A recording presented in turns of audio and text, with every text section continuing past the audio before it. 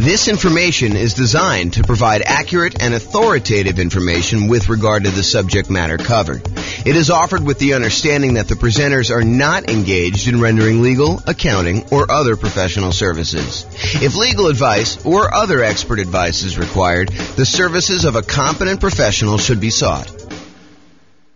Welcome to the Arvada Real Estate Investing and Real Estate Financial Planning Podcast.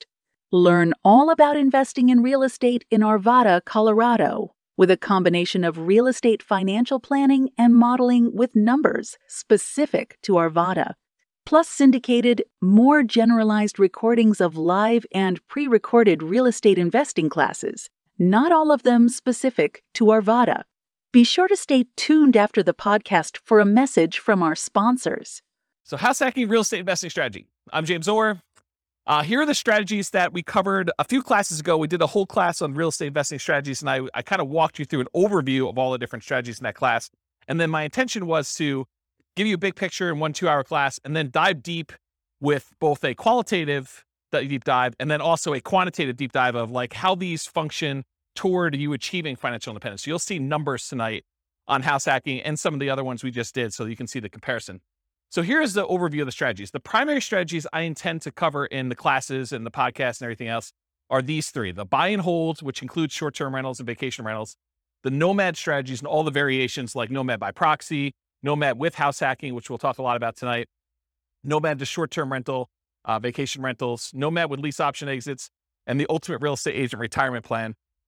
So all the nomad ones are part of that group, and then house hacking. So the third one, this is the final in the triad or trilogy for the primary strategies that we're going to be focusing on. So those are the three. Then we've got the whole group of these secondary strategies, which there's probably a lot of podcasts or a lot of people that kind of teach this, but it is not the primary focus of what I intend to cover in the podcast and the classes. So I'll tend to focus more on the three primary: buy and hold, nomad, and house hacking, and the variations of those. But there's other strategies too, which I will teach classes on just to kind of be a completionist.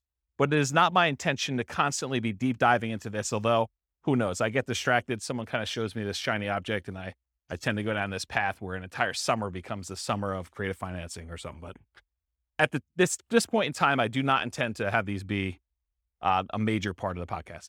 So the secondary strategies are the whole creative financing family: owner financing subject to rent to own, lease option, lease purchase, the ultimate strategy, and then anything like quick turning or flipping properties, that kind of strategy, the BRRRR and BRRRR models, which one has an extra R, wholetailing, options and option auction, tax liens, tax deeds, and then partnerships and syndications, where there are three different roles for partners: the deal maker / syndicator, the guy who like puts together the partnership, brings in the money partner, brings in the loan partner, finds the deal, manages the whole thing. So that's the deal maker syndicator. Then there's the money partner, the person who brings in usually the money for the down payment and the reserves and holding costs and fix up costs and all that other stuff. And it could be more than one, or one person can play more than one role as well. And then the loan partner, the person who actually signs for the loan or gets the financing for that. So those are typically the three roles of a partnership. And we'll go into some detail about those. The classes coming up for these, because I've got classes for all of them. I got a creative financing, quick turn, BRRRR, wholesaling, options, option auction, tax liens, tax deeds, and partnerships. Those will largely be in the similar format to what tonight is. So we'll do that. And then the things I'm not covering, I'm not going to cover real estate investment trust. Just go talk to a stockbroker and buy a real estate investment trust. Not going to do a whole class on that. And if people are asking like, well, what about probate? What about short sales? What about foreclosures? What about pre-foreclosures?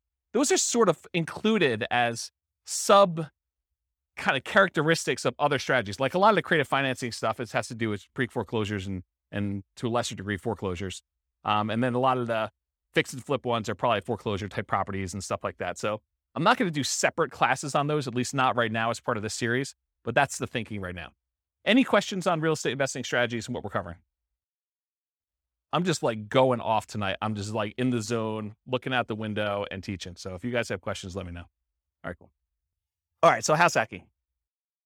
So let me just cover right at the top. There's no slide for this, but I think this comes up a lot when people hear me talk about nomad or they talk about house hacking. Nomad and house hacking are different. So nomad, if you remember, is sequentially buying owner-occupant properties. You buy a property as an owner-occupant, you move in, you live there for a year or more, but you have to live there usually for at least a year because that's the agreement you have with the lender. So you move in, you live there for a year. Then at the end of the year, you convert that property to a rental and you move into the next property And you repeat that process until you acquire as many rentals as you want. There's technically no limit for the loan except for your ability to qualify. So it's not like you can get 10 and then you're done. If you're doing conventional financing as an owner occupant, you can do 11, 12, 13, 14, 15. Where if you're doing regular non-owner occupant, you usually get cut off at 10. So there usually is a hard limit. And that limit has changed over the years. It wasn't always 10. It's currently 10 right now. And who knows what the lending policy will change in the future. It might get more lax. It might get more strict. You never know. So the difference between Nomad and house hacking. So Nomad, you're buying property sequentially. You're buying them as an owner occupant, moving in, converting them to a rental, and you're just repeating that process. House hacking, on the other hand, is where you make use of a property that you're already living in. You're either buying a duplex and renting out one half, you're buying a triplex and renting out the other 2 units, or you're buying a fourplex and you're renting out the other 3 units, or you're buying a property and you're renting out the rooms, or you're renting out the garage, or you're parking an RV and you're either living in the RV and renting out the house, or you're renting out the RV as an Airbnb or something like that. The idea, though, is you've got an existing owner-occupant property and you're making use of getting income from the property that you're living in. So house hacking really is a strategy for people to get income from properties that they're living in. You can combine Nomad and house hacking. You can buy a house as an owner-occupant, move in with the intention of moving out in a year, converting that one to a rental. And while you're there, you can have roommates for the property that you're living in. So you can almost use the roommates as a way for you to save up your down payment to buy the next property. It's one way to think about it. Okay. So house hacking is similar in many ways to Nomad because you're doing owner-occupant properties. And so all the financing and a lot of the risk profile is very similar. Most house hackers are trying to reduce, or in some really ideal cases, completely eliminate their housing expense. With Kevin, you said you're doing house hacking right now. Are you able to get to offset your housing costs completely?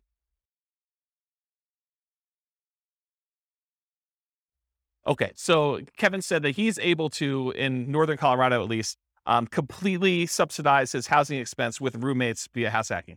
So he's combining house hacking and Nomad at the same time, but you're doing the house hacking, you're able to basically live for free, or very close to it. I think you said you were up 100 last year and you're down 100 this year. So your actual cost out of pocket now is $100 to live. Yeah, so that's amazing. So most house hackers are trying to reduce or completely eliminate their housing expense. Mathematically, though, if you really step back and you think about it, you just kind of think about like this whole thing is a big black box with numbers in and numbers out. House hacking looks almost identical to getting a side hustle, right? You could, instead of renting out a room for $700, you could just get a side hustle for $700. It looks the same. And then you don't have someone living in your house. But the nice thing about house hacking is if you've got extra space in your house and you're willing to put up with a lot of the inconveniences of having people there, there's some pluses, but I think a lot of people think that there's some inconveniences with it. But if you're willing to do that, you don't have to go get the side hustle and do the extra work. So you don't have to go out and put in hours in order to trade for that. And you can actually get some extra income from doing it.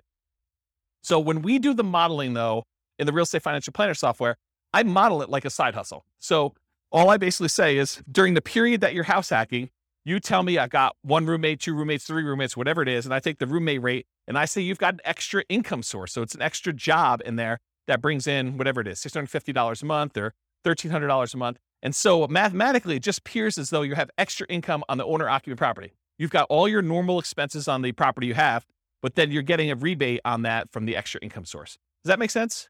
Okay. Let's see. So usually house hackers, by trying to reduce or completely eliminate their housing expense, it allows them to, one of two things.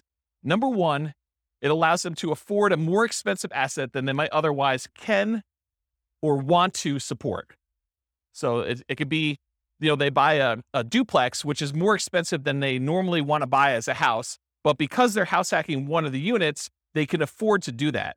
And the big benefit of doing it that way is instead of buying whatever the prices of houses are in your market, $400,000 single family home, maybe you go buy a $700,000 duplex where you're going to rent out one half of it and your rent from the other unit helps to support it so that for you, it looks like you're buying less than a $700,000 property because maybe you couldn't qualify without that rent coming in from that one half. Or you go buy a fourplex, which is almost 4 times as much. So then you have this larger asset base that's being paid down with debt and it's appreciating if your market's going up. And so you're getting the benefit of owning a larger asset when you do it that way. So that's one of the reasons why someone might do it. Or they can get the rent coming in from their property. Like let's say you're renting out a couple bedrooms, you could take that extra income and instead of buying a larger house than you can afford, Now you can take that extra income and you can use it to invest in something else. You could use it to save up for a down payment on the next property you're going to buy, or you could use it to buy stocks or bonds or commodities or Dogecoin or whatever you want to do in order to take that extra money and invest in something. All right, did I cover everything I had on there? Oh, I do need to say this. So just because house hacking does allow you to buy these larger assets like a fourplex or something, you still need to qualify for the loan. So you can't just go out there and say, oh, I'm going to go buy a $5 million house and try to rent out the rooms. You need to qualify for the $5 million house to do that. And the benefit of doing like a duplex, triplex, or fourplex is that most of those are going to come where they're rented, or at least they've got the likelihood that you're going to get rent on them. And those rents could be used to help you qualify for the property when you're doing your acquisition. It is much harder to qualify with the roommate thing. Although if you have roommates that you are in your current property, your lender will oftentimes allow you, if you're going to take those roommates with you, to continue to use those as part of your qualification process. So be aware that that is also a possibility too. Okay. Any questions on this? We good? All right, cool. Exceptions. So today I'm going to go over a whole bunch of things in your handouts. You guys got this real estate investing strategy profile thing. So you'll be using this to kind of characterize the house hacking strategy. And you may be saying, James, you described this thing as whatever it is, but really, can't you do this? And the answer is yes. There's lots of exceptions to what I'm going to say. I tried to use the most general case, but there are lots of ways you could say, but can't you sort of do it this way? Yes, you probably could. It may be unusual, and so I'll try to stick to what's most common, but there are exceptions to a lot of these things. So beware, just because you don't think there's a chance that X can happen doesn't mean it won't happen. My intention with tonight's class is that this is a starting point to give you a lot of background information about how the strategy works and how I think about it, but really do your own research to verify everything I said. You should not rely on me. Okay? Any questions on this? Sweet. All right, so house hacking variations. Let's just kind of start going down what we're going to be covering tonight. So there's traditional house hacking. When you have traditional house hacking, you typically go buy a house, single family home as an example, and you're usually going to put 0% down if you're going to get a VA loan. And VA loans allow you to buy single family homes, duplexes, triplexes, or fourplexes. They require that you be a veteran. So you have to have served in the military and have veteran benefits, VA benefits. And you could use that up to a certain limit. You're not limited to just one. You're limited to the actual the benefit you have from the VA. So you could possibly use your VA benefit for more than one house if you happen to be in an area and to find a property that's inexpensive enough. Or if you sell your VA property, then you could reuse your benefits, although it's a little bit more expensive to use them on a second time. So VA is usually a specific loan program that you have to be a veteran to get. It's a nothing down loan program. Instead of having PMI, private mortgage insurance, which private mortgage insurance is an insurance that the lender requires you get when they make you a loan where you put less than 20% down, it protects them in case you default. So they basically said, hey, listen, if I'm going to let you put 5% down on a property, then I want to make sure that you pay a third party insurance in case you default as the buyer on the property. I want to be protected. Okay. So in those cases, PMI protects the lender. With VA though, there is no actual PMI with VA. Instead, they charge an upfront funding fee. And you could choose to pay your PMI as one lump sum upfront fee, but VA is a special case where the Veterans Administration actually charges you an upfront funding fee, which is part of their insurance that they use in order to make good on any loans that go bad when the VA guarantees it with the banks, the local banks that are doing it. So if you're going to go buy property, you could do 0% down for VA, and that's one of the two loans that you can do for multifamily. So if you're not a veteran, you're going to have to do this other one if you want to buy a duplex, triplex, or fourplex. But basically 0% down is the VA loan, or you could do a 3% down conventional loan. And these loans are all on your sheet here. What does the top of the sheet say? Loan type mortgage insurance comparison. So there's a little spreadsheet here that shows you all the different loan types if you got that handout, and it shows you all the different ones. You can follow along on that one if you want to take any notes. So 3% down is another conventional loan program. It requires PMI for doing that. And there's two different options that I have on there, although there's a third lump sum upfront fee. You can either pay it monthly, the PMI, or you can choose to have the lender pay it for you on your behalf, and you are voluntarily taking at a higher interest rate instead. So think of it this way. You guys know that if you wanted to go get a loan you could tell the lender, hey, listen, what are the rates today? And they tell you 5.5%. You say, well, what if I wanted to pay you? Could I buy down my interest rate? And they say, yeah, you could pay us 2 points, whatever 2 points are in a loan, and we will allow you to have 5.375 instead of 5.5. So you could buy down the interest rate like that. Well, what most people don't realize is it works in the other direction too. You could say to the lender, look, interest rates right now, if I'm not paying any points, is 5.5. What if you actually raise the rate voluntarily to 5.625, take a voluntarily higher interest rate on the loan?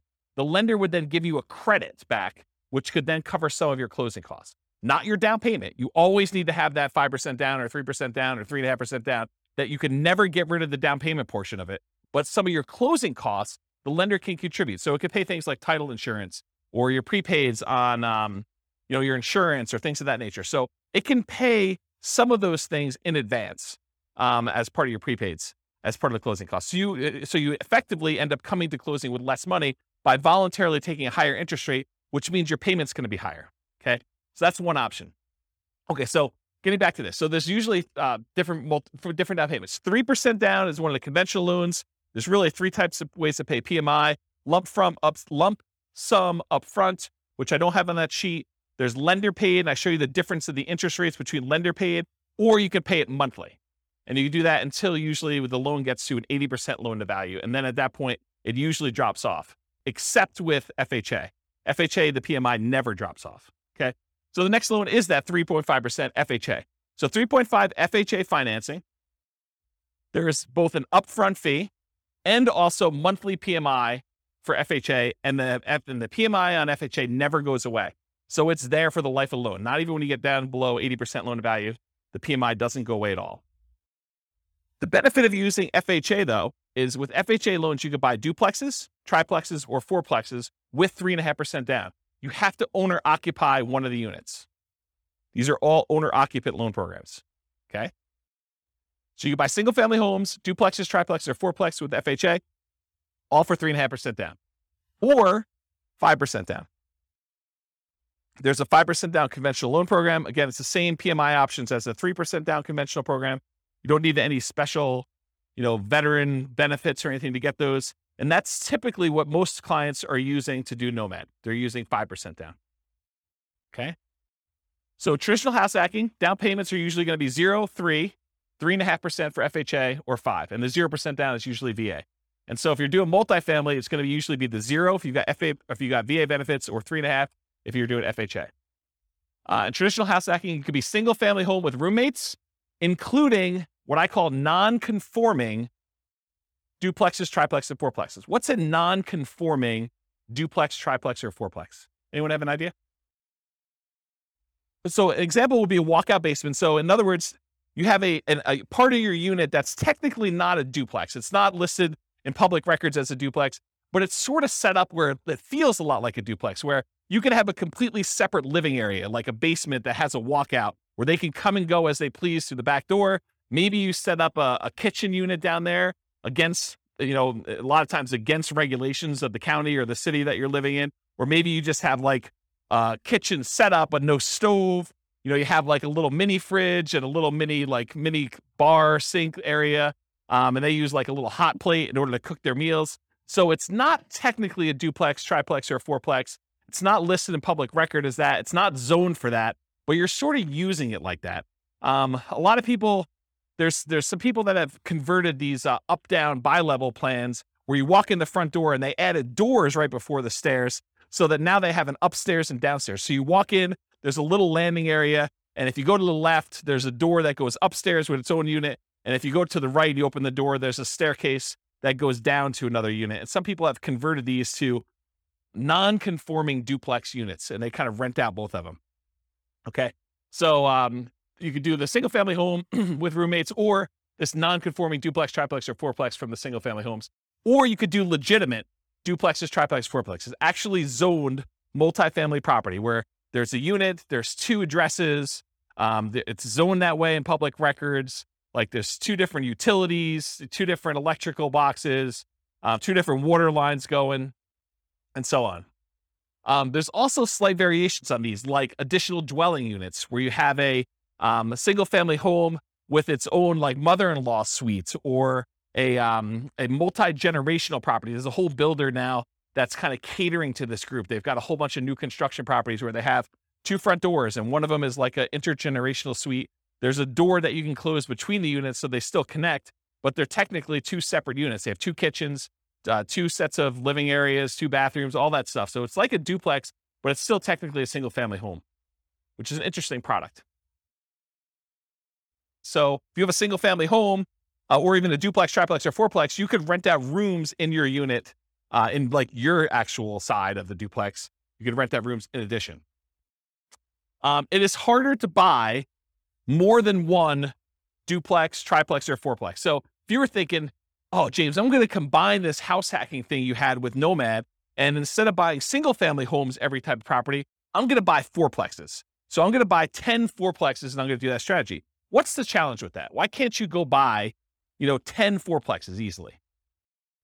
Anyone know? The financing. So if you have a VA loan, you could go buy 1, maybe 2 if you didn't use all your VA benefits to buy 2 duplexes or 2 fourplexes sequentially. You buy 1, you live there for a year, you convert it to a rental, you move out, you buy the next one. And if you have a little bit left over in your VA benefit, maybe you could do a second one with that. But then once you get beyond 2, this is like an ideal situation where you're able to find one cheap enough that you didn't use all your benefits. After you've done the 2 though, let's say you want to go buy a third one. What's the financing you can do in order to do that? FHA. So FHA is the only other one you could do to buy triplexes, duplex, triplex, or fourplexes. You can't do the conventional one with low down payments, like a 5% down. So if you wanted to go do a low down additional unit, then you could do your FHA. What's the problem after you get your 2 VA ones? That's really a stretch to do. It'd be really hard to do. And that third FHA one. Yeah, you can't do more than 1 FHA loan. There's some really weird exceptions, like if you move more than 100 miles away, or you had one and you inherited one from your parents because they died and you kind of took over the loan or whatever it is. But they don't usually want to give you 2 FHA loans. There's some really rare exceptions, but for the most part, it's going to be very, very difficult for you to be able to do 2 FHA loans. So it's going to be really hard for you to buy that 4th duplex, triplex, or fourplex if you're trying to do this in series without putting a lot more down. Then you got to go put your 15% down for a duplex. I think there's a loan program for doing that as an owner occupant. Otherwise, it's going to be 25% down for doing any type of multifamily. Even if you're moving in, well, maybe there is a 20% down owner occupant. I don't know the answer to that. I'd have to check with a lender to find out. But I think for most of those, they're going to probably be 25% down for the multifamilies after that. So there's really no way to do these really low sequential down payments for acquiring these large numbers of multifamilies.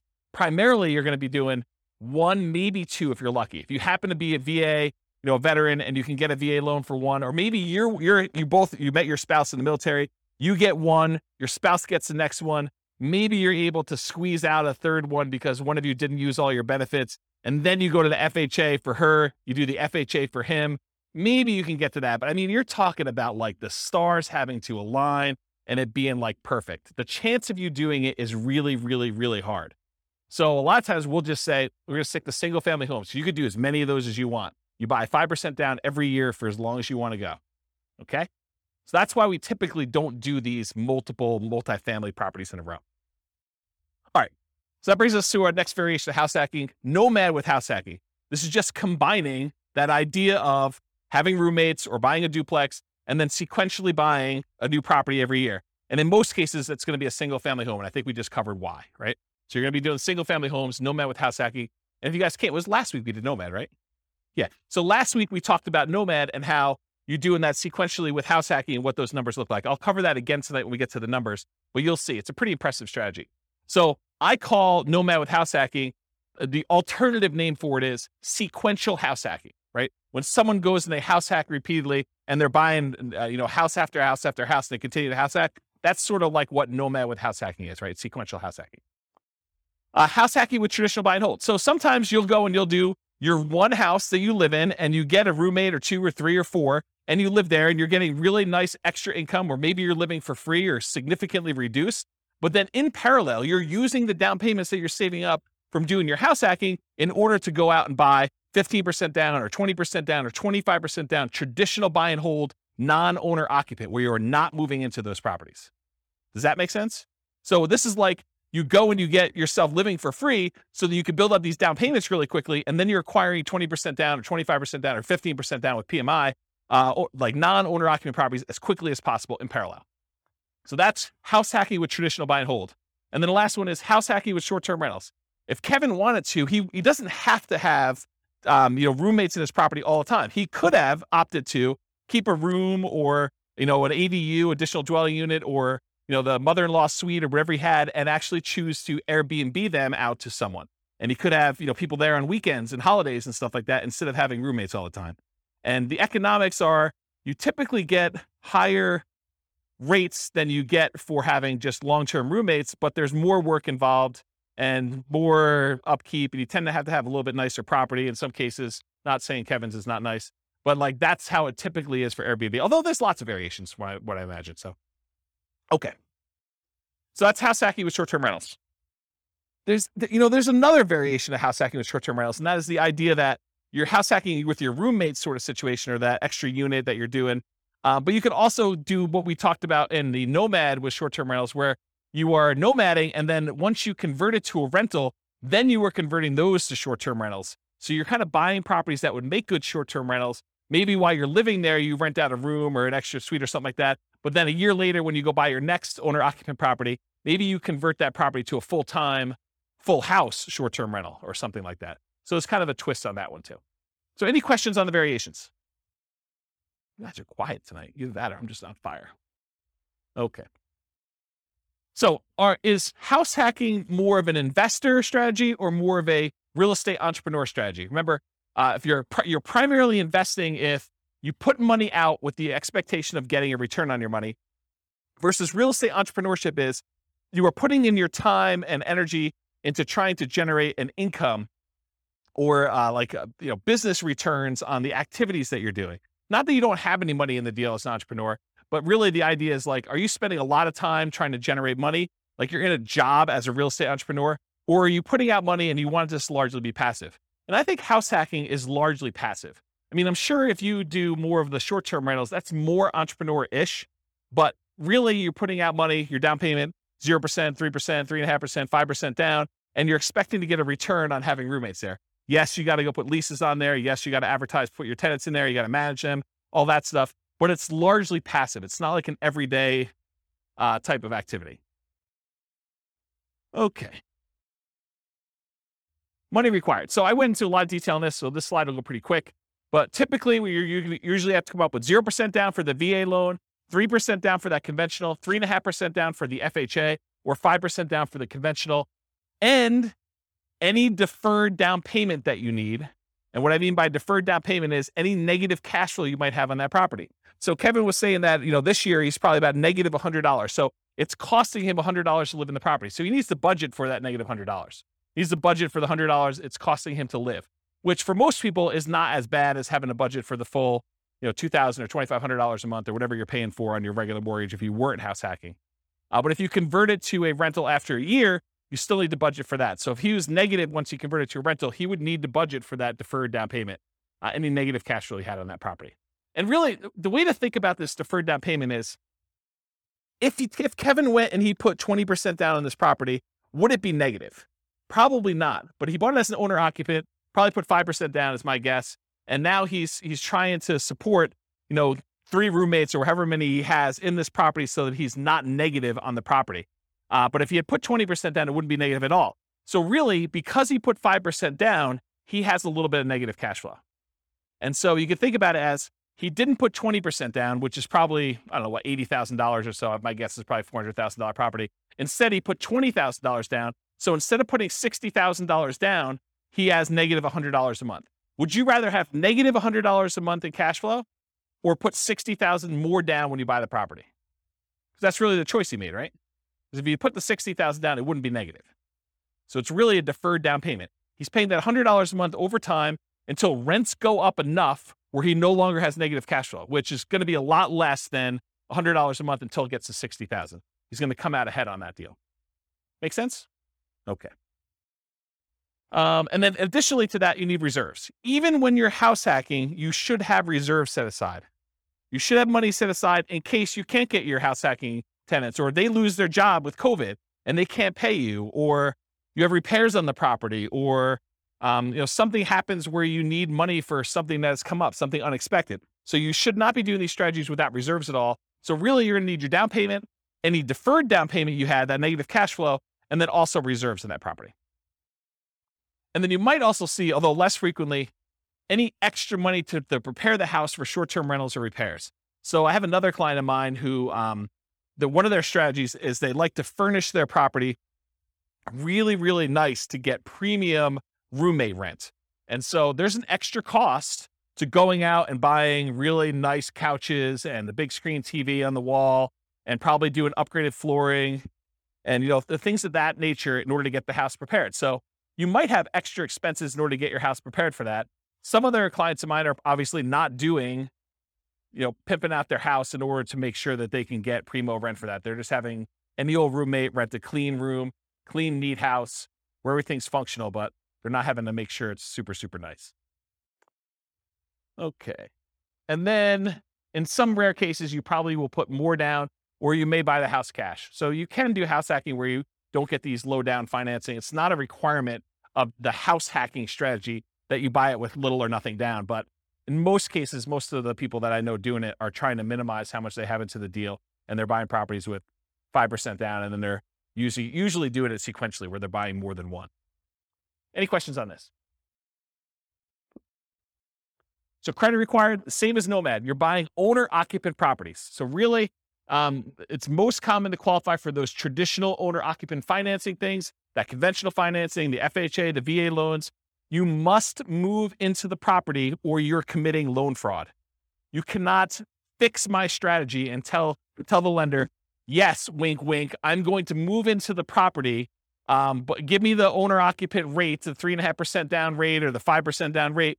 But technically, I'm not going to move in. I'm going to say I'm going to move in because that's my intention. The lender will say you have to intend to move in, right? That's what they'll tell you. And then you'll be like, well, I intend to move in until I close, and then I'm not going to move in. But I intended to this whole time. Yeah, that's loan fraud. And you'll go to prison for that. So it's not worth it to try to sneak in system. Listen, the lender is willing to partner with you and loan you 95% of the purchase price to do this strategy over and over again. Why would you want to screw your partner like that? Right? I mean, he basically said to you, or the lender basically says to you, hey, I'll loan you up to 100% for VA loans, 95% if we're doing 5% now conventional, and I'll do it for you 10 times in a row. But you're like, no. I want to screw you on the first deal. I'm going to tell you I'm going to move in, then I'm not going to do it. Yeah, that's not a good idea, guys. That's just not a good strategy. All right, so the reason why you have to move in is because you sign a piece of paper, an agreement with the lender at your closing that says you are required to move in, usually within 60 days, and you have to stay there for a year, at least a year. Okay. Now, can you, with extenuating circumstances, do it shorter than a year? Sure. Yeah. If you happen to be living in a property, then you get married 6 months into it, or you lose your job and you got to relocate, or you get a job transfer. Sure. You can move out before a year. That's not what we're talking about here. What we're talking about is violating the spirit of the agreement where you say, wink, wink, I'm moving in, and then you don't move in. And in case you're wondering, James, but how will they find out? I mean, come on. I mean, they're not going to come around and knock on the door and check to see if I live there, are they? Yes, they will. At 6 a.m., according to one person in the room. So yes, they do come and they verify that you are living in the property. They spot check it. It's not like every single one's going to do it, but they will do that. Okay? So typical credit score needed for doing these loans is all on that worksheet I gave you, the loan one. There's a list for credit score, minimum credit score in there. The typical credit score for most of these programs is 620. There are some exceptions, maybe down to 580, FHA and VA. Better credit often will get you a better interest rate, although I don't think FHA varies based on credit score, and lower your private mortgage insurance. So with the exception of FHA, I think both the conventional loans, your rates can get better depending on what your credit score is, and your PMI payment will also get better. It'll be less if you have better credit score. Okay. So it helps to have a higher credit score. It's something for you to work on and strive for. Less common situations, if you're buying without a loan, a credit score is not required. So if you're paying all cash, it doesn't matter. But in most cases, you're going to need a credit score in order to do this. And realize that credit score requirements can change over time. So do check with your lender. Don't come to them and say, but James told me in class that I could do this with 620. you're required to give me that loan. No, that's not how this works. The lender will tell you what is required to do your loan, and then that's the rule you need to kind of do it with. It doesn't matter what I say. Okay? Any questions on that? Sweet. All right, so here are the Fannie Mae regulations for qualifying for a loan and how they look at rents on your owner-occupant property. So I'm going to read this to you, and then I highlighted in red the section that talks about how they deal with house hacking. So the title of the section is Treatment of the Income or Loss. The amount of monthly qualifying rental income or loss that is considered as part of the borrower's total monthly income or loss and its treatment in the calculation of the borrower's total debt-to-income ratio varies depending on whether the borrower occupies the rental property as his or her primary residence. Principal residence, what it says, okay? And then here's a section that applies. There's another section which is when you are not talking about your primary, which I will not read. But since it's a class on house hacking, I do want to read this section to you as to how they qualify you for the loan. So if the rental income relates to the borrower's principal residence, and then there's 2 bullet points. Bullet point number 1, the monthly qualifying rental income, as defined above, it's before this section, must be added to the borrower's total monthly income. So if you have positive income coming in from this property, they add it to how much you make. The income is not netted against the principal, interest, taxes, insurance, and HOA of the property. That's what it says on there. The full amount of the mortgage payment, principal, interest, tax, insurance, HOA, must be included in the borrower's total monthly obligations when calculating the debt-to-income ratio. So what they basically said is any rent you get on the property counts as income to you. It's like what I just told you, where it's like a job. It's like a side hustle. So if you're getting $650 a month from a roommate, it assumes that you're making $650 a month extra as income. And then you still have to have the full principal, interest, taxes, insurance, and HOA that you qualify for as a obligation, as a debt that you're qualifying for when you do the debt to income. So how many people, don't raise your hands, how many people think it's a good idea that when you get a roommate, one of the benefits is they could slip you cash under the table and you don't pay taxes on it? Is that like a good idea? No, it is not a good idea, okay? You want to report it on your tax return. You want to show a history of getting roommate rent so that when you go qualify for the loan, it just shows up on your tax return and then your lender can use it to qualify you. You don't want to go and think short term and think, oh, I'm going to save myself a couple dollars and I'm going to not pay taxes on this income I got from my tenant.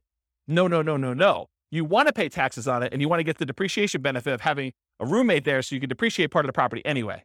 So that was a pause for beverage. Okay. So any questions on these guidelines? Cool. So skills required. So what are the skills you need in order to do house hacking? You need to be able to analyze deals, which we'll talk about here in a second, but use that the world's greatest real estate deal analysis spreadsheet in order to do the deal analysis. You need to be able to find deals that would work for house hacking. You know, what we might call cash flowing deals, although the kind of criteria you have if you're going to use it exclusively as like a roommate place or exclusively as a duplex, triplex, fourplex, and you're going to plan on living in one of the units forever is a little bit different than the criteria you might use as if you were thinking you're going to nomad out of this thing in a year and you wanted to convert it as a rental, right? So you need to find cash flowing deals or whatever the equivalent of that type of deal that makes sense for you as a house hacker. You need to get good at acquisition financing, know about VA loans, know about FHA loans, know about the conventional loans for owner occupants and how those work, how the numbers, how they qualify you, how debt to income is calculated, or talk to a lender and make sure that you understand how you are qualified or are not qualified and what you need to do in order to become qualified. And then finally, I think the last skill is property management skills. So you need to know either one of two things. You either need to know how to manage your property manager if you're going to have someone else do it, which is probably going to be for like your duplexes, triplexes, and fourplexes. It's probably not going to be for roommates. I don't know of any property managers that are focusing in on roommates. It might be a niche though. It might be an opportunity for the right property manager to be like a roommate finding property manager, which would be interesting. I don't know. Yeah. There's probably some liability there. Yeah, I don't know. I'll think about that, but there might be a niche for that. I don't know. So either you got to be good at doing managing your property manager, which is usually going to be the duplex, triplex, or fourplex situation where you're renting out the other units where you're not living with people, or you're managing the property yourself. You're managing the duplex, triplex yourself, and you're not hiring a property manager, or you've got roommates and you're kind of doing it that way. Or if you're doing short-term rentals, you got to get good at that type of property management. So Really, it's kind of like the skills of property management, depending on which way you go to do that. Any questions on skills required? Does that make sense, everybody?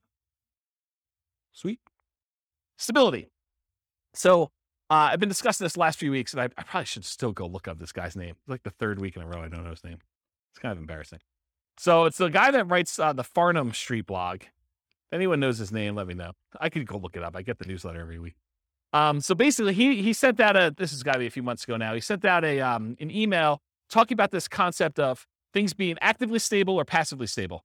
Actively stable, if you don't take action, it's going to kill you. You're going to lose money. Something bad is going to happen. Versus passively stable, in that, if you don't do anything with it, then it'll be fine. It'll kind of it'll self-balance, it'll self-neutralize, where nothing bad is going to happen to you. So real estate inherently is actively stable. So it's a strategy where if you don't take action, things will happen to you. If you don't pay your property taxes, you'll lose the property. Someone will put a tax lien on your property. If you don't do it for enough time, then they'll execute on the tax lien and they will foreclose on the property and you'll lose ownership of the property. So in that case, it's always active. But there's kind of like variations within active in my mind. If you got an interest-only loan, knowing that at some point you're going to have a balloon on that loan and you're going to pay off the balance of it, that is more active than getting a 30-year amortizing loan that will just kind of automatically pay itself off after 30 years. So if you think about, doing fix and flips, where if you don't actually go out there, do the work, fix up the property, either sell it or rent it out or something like that, that is an active strategy where if you don't do something about it, it'll hurt you. Versus more of a buy and hold property with a 30-year fixed loan, you get a property manager in place, and it sort of just hums along. Maybe you have to manage your property manager a little bit, but it's much more passive than like a fix and flip as an example of that. So house hacking is actively stable. And I think short-term rentals are a little bit more active because there's more activity involved. So in general, this is a pretty active strategy. Did you look up his name? Yeah, I'll have to think about it. I should just look it up. Maybe send me an email. All right, scalability. So how scalable is house hacking? And I used to have an extra slide here where I talked about, real estate in general gets you to just really big picture. Real estate in general gets you to $1 million net worth, $10 million net worth pretty easily. But in order to scale above 10 million, you need to do different things. You need to be thinking differently. You need to be buying different types of investments. And even beyond that, it's much, much harder to do real estate to a, much larger scale than, 10 million as an example. And 10 million is relatively arbitrary. It's not like an exact number. So how scalable is house hacking? Is it something that's going to get you to 10 million? And the answer is probably not, right? I think house hacking could get you to that kind of 1 million to maybe pushing 10 million if you're doing more sequential stuff. But house hacking just one property where you get roommates, that's really not going to get you to these big numbers. So it's not super scalable in that way, unless you're starting to kind of combine it with some type of sequential buying, like a nomad strategy where you're buying one every year and you're trying to do that. And then maybe you're converting those, you're kind of selling them off after a period of time and converting that into larger multifamily properties. And you're really leveraging up as you go. That's more of a scalable strategy. So house hacking is often limited to one per new property per year. And as soon as you're repeating the process as a nomad with house hacking, I think I talked about that, like if you're going to do that. And then from that perspective, it's hard to scale because you're only able to do one a year. If you had an unlimited amount of money and you were buying properties where you're not moving in, you could buy 10 a year. But with house hacking, you got to buy one per year. And that's one of the reasons it's not super scalable. It could increase speed with short-term rentals where you could buy a second home with 10% down in parallel every year. You could also do it where you're buying traditional 15% down, non-owner occupant, 20% down, or 25% down, non-owner occupant in parallel as well.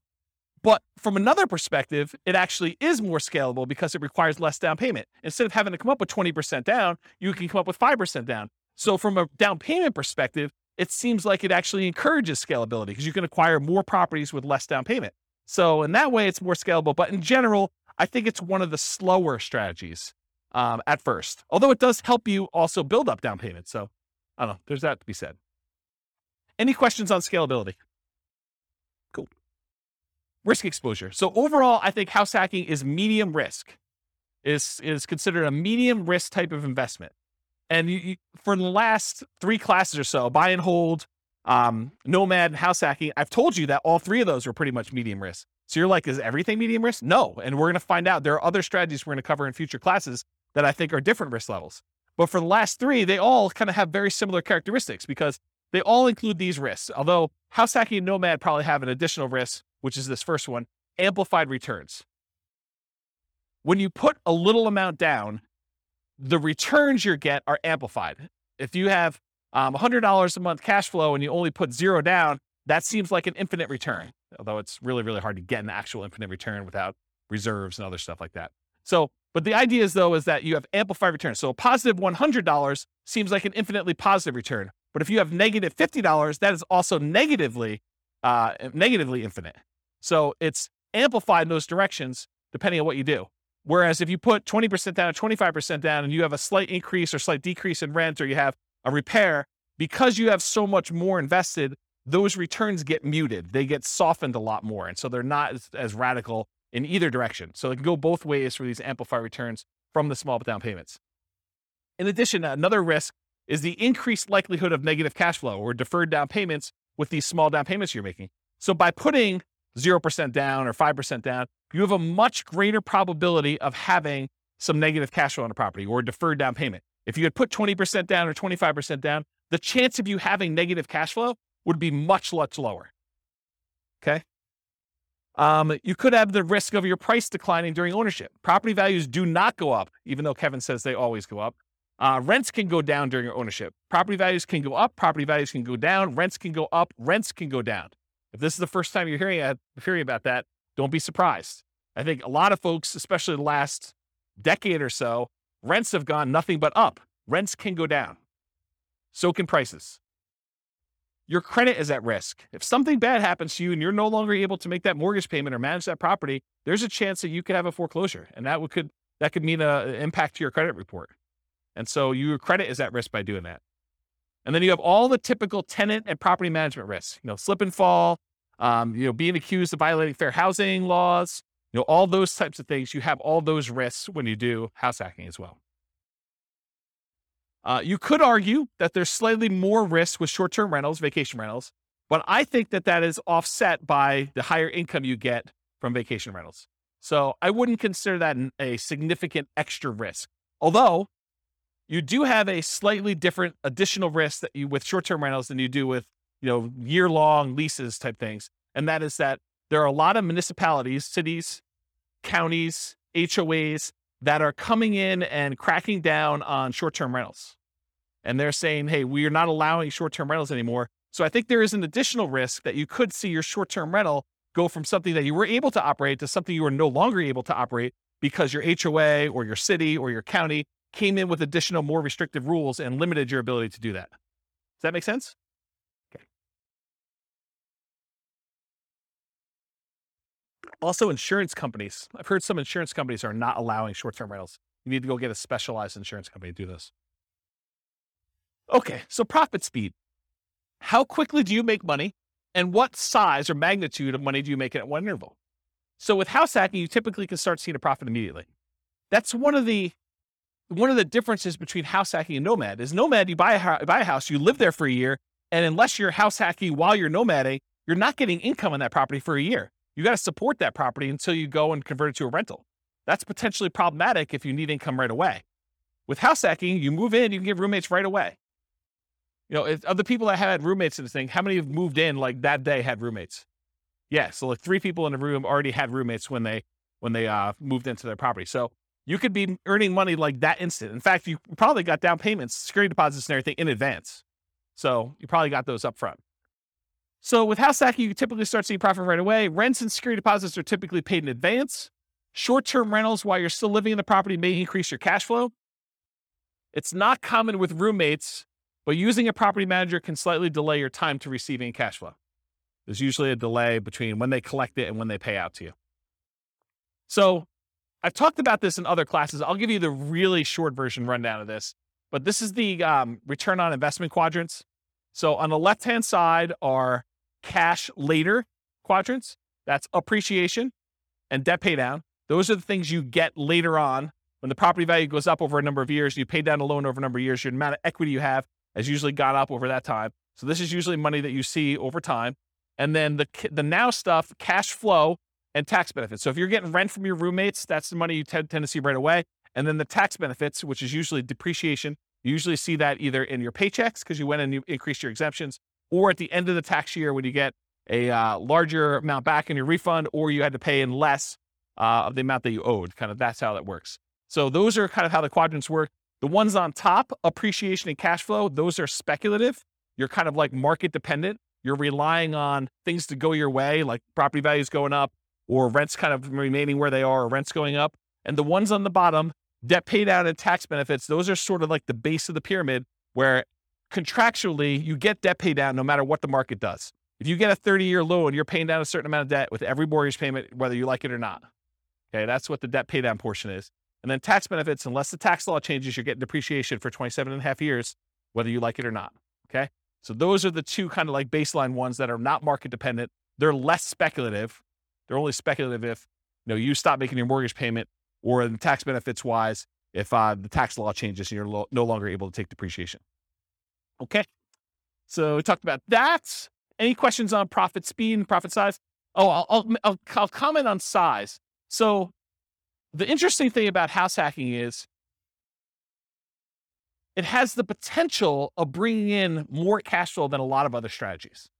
Because if you think about renting something by the room, that is one of the strategies listed on how to improve cash flow. It tends to be a higher cash flowing thing. Like if Kevin were to move out of this property and he were to actually charge rent for his position there, he probably could get more rent than if he just converted it to a regular straight up year-long lease. He'd have 5 different roommates or however many he has. I don't know exactly how many he has, but he might have 5 different roommates in there. One that was his position before, and these 4 other ones are all renting rooms, and he's collecting a much higher dollar amount. So from a perspective of like magnitude, the cash flow quadrant in this kind of like return on investment quadrant thing here would be typically larger than it would be in other strategies, more so than a lot of other strategies. Maybe not short-term rentals. Maybe short-term rentals is a little bit higher.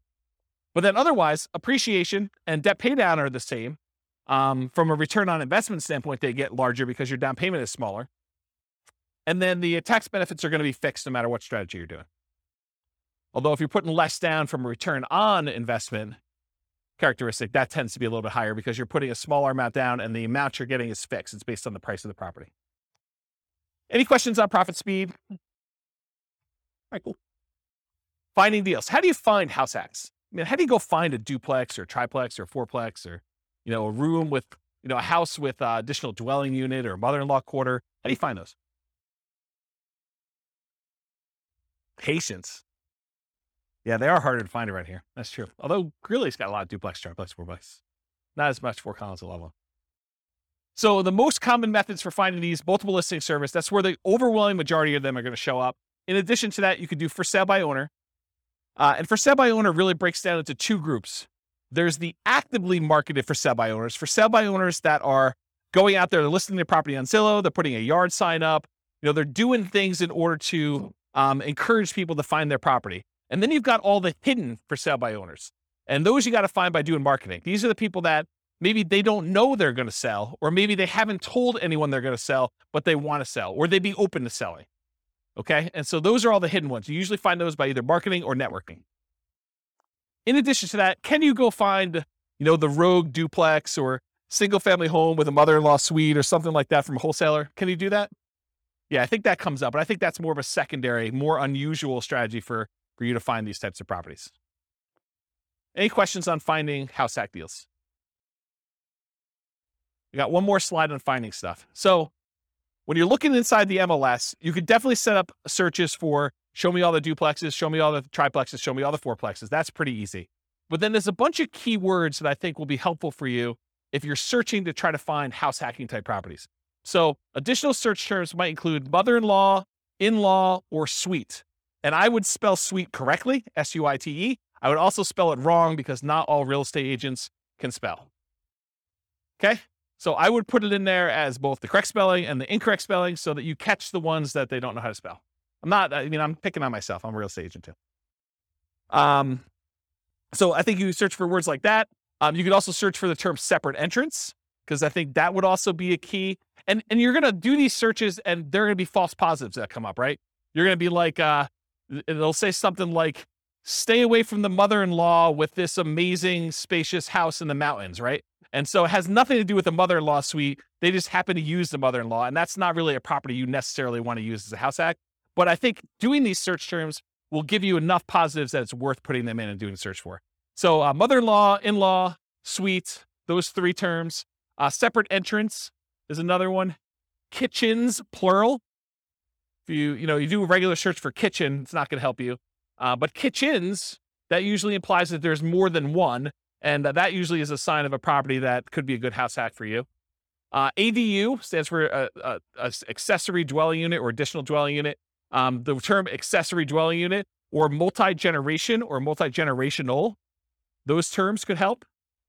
Basement apartment, another term to search for. Garage apartment, maybe even just apartment. Cottage, compound, pool house, boat house, maybe wet bar. If you're looking for ones where you can actually park an RV and you have your RV where you live in, or you rent that out as a different Airbnb thing, maybe do a search for RV. Airbnb, VRBO, vacation rental, short-term rental, STR, which is abbreviation for short-term rental. A lot of times there's limited in space, and so some people will use abbreviation for that. House hack, just do a search term for that. And I would probably do that with space and without a space, because I think some people think it's one word. Roommate, also roommate with a space, without a space. Non-conforming, for example, non-conforming duplex. I wouldn't recommend violating any rules to rent these, but if you're willing to, or if it's something you're willing to go and do the correct paperwork in order to get it converted to conforming, then you might want to consider that. But you guys do realize if you go buy a non-conforming duplex, a single family home that's really set up as two different units, that the county can come and say, or the city can come and say, hey, you can't do that. That's against the rules. And they could fine you, or they could force you to kind of clean that up. So if you bought a property and you paid a premium in order to acquire a property that really isn't what you're using it as, that's potentially problematic, right? And there are some people that, at least around here, there's occupancy rules. So if you've heard of the U+2 rule, it means you can live there plus two other people. So if you had 3 roommates and you'd be violating the rules. And at least around here, the rules are pretty stiff. I think the penalty for violating U+2 in the city of Fort Collins is $1,000 per day per person. Yeah. So if you're violating with 2 extra people, it's $2,000 per day. It's pretty gnarly. And there's always talk about whether they're going to repeal that or change it or amend it or whatever. But as of right now, I think that's the rule. And in case you're wondering, they don't really enforce it. That's just sort of on the books. No, they have at least one full-time enforcement agent. I think they may have more than one now, where they're actively going around there looking for people doing this.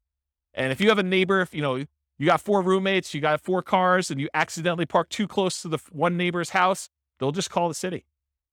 So you don't want to do that. And they're so serious about it, at least around here, they will make you sign a form when you buy the property and when you sell the property that you acknowledge that rule. And you're supposed to have a copy of that form with every lease that you do. And not having the form is a fine. So if you do a lease in the city of Fort Collins and you don't have that form, then you're violating it. And if they find out, they can charge you a fine for not having the form that says there's a U+2 law and that you agree to abide by it, for not having that if you don't sign a lease with it. Okay? So just be careful about this non-conforming stuff. Don't think to yourself, hey, there's this 8-bedroom house. I'm going to get 7 roommates, and this thing's going to be amazing. Maybe not. Maybe not. Might not work out the way you planned, okay? So definitely check your zoning regulations and your occupancy rules in your city that you're doing that for. Any questions? Is this helpful, this little list for doing stuff? All right, cool. So if you're going to go analyze a deal for House Hack, go download the spreadsheet, realestateFinancialPlanner.com/spreadsheet. You can download it and do house hacking analysis. Now, if you're going to go get a couple roommates, but it doesn't cover your rent, it's going to show negative, right? Right? Your returns are going to be negative for that first year. You've got a $2,000 a month mortgage, principal, interest, tax, insurance, HOA, all that other stuff, and you're only collecting $1,800. It's going to look like you have negative $200. That's because you're living there for negative $200. Right? You're paying $200 to live there. So think about it that way. But then, next year, if you decide to do like house hacking with Nomad or Nomad with house hacking, where you're kind of doing these sequentially, next year it should be very different. And so maybe you run it as if you're going to do it for next year, kind of do your year 2 analysis when you do your deal analysis up front. Any questions? All right, cool. Market conditions. So what kind of market would you want to do house hacking in? Would you want to do it in a market that's declining, where prices are going down, or rents are going down? Probably not. So in an ideal world, you want markets with good cash flow and markets with strong appreciation and rent appreciation. It is challenging in markets with significant negative cash flow, although I'll tell you, house hacking sure helps. And markets with no or negative appreciation or rent appreciation. It's a little bit harder to do in those markets. Any questions on market conditions? Accessibility, availability. In many markets, there are plentiful deals for you to select from the MLS. So it's really just selecting the best one, right? You get to look at a lot of them. You get to decide which one's going to make the most sense for you. In some markets, you're sifting and sorting, trying to find the best of the best, right? Like all the deals are positive 10% cash on cash, and you're trying to find the best 10% cash on cash deal, or one that's got a little bit better. Or maybe you're making trade-offs for location or for condition, or things that are like second and third tier. In some markets, like our market, it's really, really, really hard to find properties that have positive cash flow right now with where interest rates are, where prices are, where rents are. And so a lot of times that takes the front driver's seat, and then you're making secondary selections based on, location or something like that. You're like, look, this is the closest we have to not being significantly negative cash flow. So of the ones that are available in this part of town or this sub-city or whatever we're doing here, let's go pick the best location in this new construction neighborhood as an example. So it's sort of like that when you're in these markets like this. Okay. Interest rates may be a significant factor whether properties will cash flow or not. It's much harder to cash flow at 5.5% interest rates than it was at 3.0. Just much harder. Owner-occupant rates can help over traditional buy and hold. So with traditional buy and hold, most of the time we're putting 15% down, 20% down, 25% down, and those are non-owner occupant rates. If you look on the spreadsheet here, it shows you the non-owner occupant rates are like, 6.625 versus 5.5 for the owner occupant 5% down. So pretty significant increase in rates when you do owner occupant versus non-owner occupant, at least right now. And that typically holds true over time, but rates vary every day. They can go all over the place.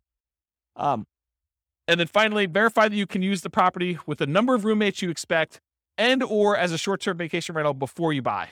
You don't want to go buy a property only to find out that you can only have one roommate or two roommates when you were expecting to get 4. That would be problematic for you. Okay? Any questions? Cool. Can you use your retirement account to do house hacking? Can you go get a self-directed 401k or self-directed IRA account and use the down payments, use your self-directed 401k or self-directed IRA in order to do down payments to buy like house hacking properties? No, it's self-dealing. So you're not able to do that. So not something you can do there. Okay, so let's get into the quantitative analysis. So most of the first half of the presentation or whatever it's been has been primarily going through like how the analysis, how the strategy kind of works. Like one of the characteristics of it, if you think about it from a whole bunch of different perspectives, that's how I think about it. Is like, so what is it from scalability? What is it from down payment? What is it from credit requirement? What skills are required? Now we're going to switch from more of this qualitative approach to numbers. Like how does it perform if you're trying to achieve financial independence? How quickly does it get you there? Especially compared to other strategies. Like if you've got one person in one situation and they're considering a wide range of different strategies, how does house hacking compare to doing Nomad, let's say, or doing buy and hold, or the other ones we get into the future, like doing creative financing or those? So tonight we're going to primarily focus in on the house hacking and how that performs numerically. So I will tell you that I'm going to go through a whole bunch of numbers here, but each one of these could literally be its own class. Like I could break down, house hacking with 2 roommates and spend an entire class going through the analysis of that and how risky it is and, what your net worth looks like there and what your, down payment and how quickly you acquire properties and what the characteristics of those properties are. I mean, we could really spend a lot of time going into detail.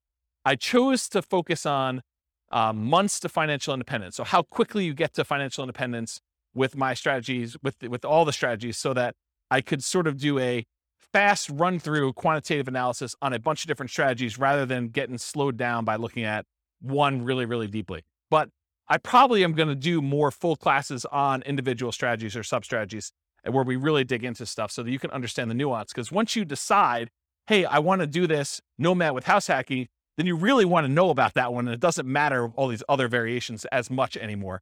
Just that, hey, look, this one looks really, really good. Let me learn about that so I can implement it, right? So we'll eventually probably do full classes on those. I will point out it's naive to generalize these results. So these are the results with very, very specific assumptions. We're going to go over like the details of what this person is, how much money they have, how much money they make, what their goal is in financial independence, the types of properties they're able to get in their market, the interest rates right now. But any of these things change, all things are off. Like you cannot just assume this one is always better than the other one. That can change depending on what the assumptions are when we do this. So we're primarily going to focus on house hacking, 5% down payment with PMI. I didn't do the 0% down. I didn't do 0, and then you go to 3.5, and then you go to 5, and you do 5s. I mean, this is why these could be like full day seminars for like this whole thing. I just said, let's stick with 5% down payment with PMI. It's the one that's on your sheet, conventional loan, monthly paid PMI, if you're kind of wondering. I could have done buying duplex, buying triplex, buying fourplex. I opted not to really dig deep into the duplex, triplex, and fourplex because you can't repeat it. So I could have done, you bought one duplex or one triplex or one fourplex, but there's so many variables in doing that. I had to put a stake in the ground and just try to do as much comparisons of some of these as we could, but I decided not to focus in on duplex, triplex, or fourplex and what those look like. But I did vary your roommates, whether it's worth getting 1, 2, 3, or 4 roommates and what impact that has. And I did vary the loan. If you're doing buy and hold in parallel and you're putting 15% down with PMI or 20% down or 25% down. And so those will be there as well. And then for house hacking with short-term rentals, the way I thought about this, I could have gone and done a lot of short-term rental stuff and increased the income.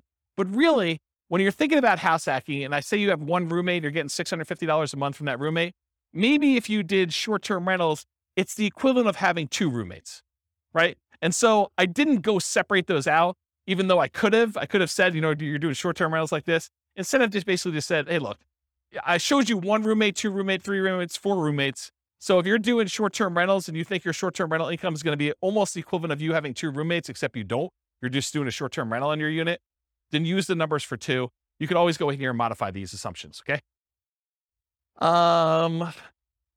Also, I just want to point out that when you do short-term rentals, it's more of your time. So part of the increased returns you're getting, you need to allocate as $1 per hour for the work you're doing. It's not fair to say that that's all just pure return on your investment that you made. It's also labor. So we'll also talk about house hacking with traditional buy and hold. I'll run buy and hold in parallel, and then nomad with house hacking, AKA sequentially house hacking. So doing house hacking over and over and over again, keeping roommates as you go. All right. So I got to define for you what financial independence is so that you know how we know if they have achieved it or not. So really financial independence is when your assets produce enough money to support your minimum target monthly income. What I call the minimum target monthly income in retirement. What some people might call lean fire, or some people might just call regular fire. It's where your investments can support your lifestyle so that you do not have to work anymore. It consists of 3 parts. Part number 1, passive income. Passive income consists of Social Security, pensions, and annuities. That's all passive income. Number 2, net cash flow from rentals. So after all your expenses, take your gross rents and the other income you have coming in from the property, subtract that, your principal, interest, taxes, insurance, HOA, maintenance, vacancy, property management, all of those things come off the top. Your net after all expenses is part of that, whether you qualify for financial independence or not, net cash flow. And then finally, any other assets you have, not equity in properties, you've already counted that as part of your cash flow. You cannot count equity twice. But any other investments you have that you've invested in stocks or bonds or mutual funds or anything like that, maybe you made hard money loans, all of that stuff clumped together times whatever you consider to be your safe withdrawal rate. So the safe withdrawal rate is the percentage of money that you could take out each year from your investments that are invested in these things, stocks, bonds, mutual funds, things like that, that you can safely withdraw that you're not likely to run out of money. And there have been studies done on this. If you guys have heard of the Trinity study, that's a study that talks about using the 4% safe withdrawal rate, where they've done studies based on certain percentages in stocks and certain percentages in bonds, and that you're not very likely to run out of money over a 30-year time horizon if you use 4% to take money out. So if you have $1 million, you could take out $40,000 a year. The $40,000 does adjust up with inflation each year, but you take out $40,000 a year and use that to live on, okay? So that's what yearly safe withdrawal rate on any invested assets means. So the three parts: passive income, Social Security, pensions, annuities, net cash flow, and then that yearly safe withdrawal rate on invested assets. The sum of all three of those, if it exceeds your minimum target monthly income in retirement, then you're financially independent. Okay? Any questions on this? Cool. So here are the changeable assumptions. I made up like a prototypical person who's doing this. I call them Norm and Norma if you guys are listening to the Real Estate Financial Planner podcast, but it's basically the same assumptions there. They're married. They're both 21 years old. They recently graduated from college, and they're working in a technology department of a large healthcare business. They have a total of $10,000 saved up. They earn combined between the both of them $72,000 a year. That's $18 per hour times 2,000 hours, $36,000 a year each. They're saving about $1,000 per month before they buy any houses. So that's based on them renting. They're renting somewhere for $1,800 a month, and they're able to save $1,000 of their $6,000 a month in income toward financial independence. They are obsessed about achieving financial independence, and they're looking through all these different strategies, trying to find the optimal one for them, the one that both fits their lifestyle, what they're willing to do, but then also gets them to FI as fast as possible and as safely as possible, honestly. They want to find their best path. We talked about that. They're both going to take Social Security at age 67. So we've got that modeled in. And Social Security is estimated based on them working until they're full age 67. But technically, they are, if they stop working early, it should be a little lower than what I had programmed in here. So if they achieve financial independence at age 50, then they're technically not working until 67. So the Social Security that we have modeled in is a little bit higher than that.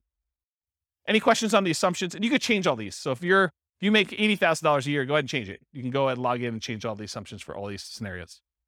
Any questions on these? Cool. So these are the loans we're going to use on your sheet. So they're primarily doing this 5% down with monthly MI, 5.5% down payment. That's the one I'm primarily focused on in all the scenarios. If they're doing in parallel buy and hold, these are the 15%, 20%, 25% down options. So I'm using those when I talk about the 15% down, 20% or 25% down ones. You got the worksheet for that. So I did this for 60 years, modeled 60-year time frame. Their effective income tax rate for calculating their depreciation benefit is 17.85. I assumed inflation is 3% per year. That mortgage interest rate based on their owner occupant is 5.5%. It does have PMI. I used the 4% safe withdrawal rate, and they're doing that $5,000 a month in their target monthly income retirement. And in an ideal world, if they could get to $10,000 a month, they're not living on that right now, but if they could get there, that would be ideal for them. Okay. Although I'm not using it in tonight's presentation, but that is one of the things that they're doing. Okay. So let's talk about the property that they're using.